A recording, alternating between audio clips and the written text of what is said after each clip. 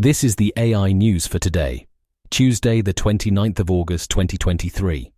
In today's tech news, Yahoo has launched a new AI assistant that will transform your email experience by replacing tedious inbox searches with quick question and answer sessions.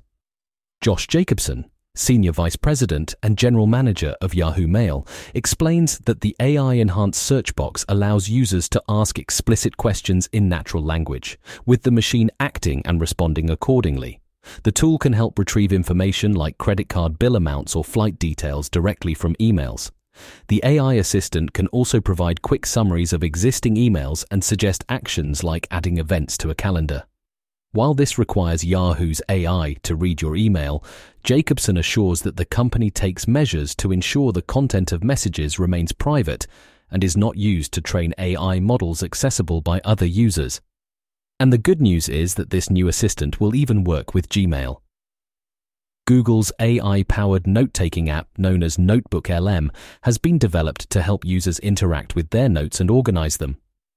This prototype, which could eventually be featured within Google Docs or Drive, has a design centered around a chatbot, which generates source guides and cites sources relevant to user queries.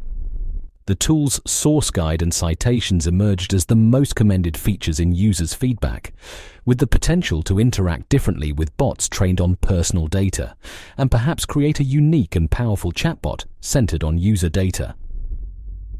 Finally today, DoorDash has launched an AI-powered voice ordering system that can answer calls and provide customer recommendations.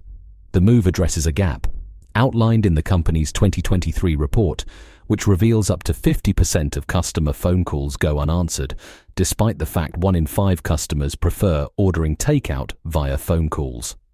Other features of the AI system include the capacity to handle calls during restaurant peak times, allowing staff to focus on in-store guests and enabling recurring customers to swiftly reorder their preferred dishes. That's all for today. Connect with us at mrc.fm/AI news. Hit subscribe and come back tomorrow for more AI news.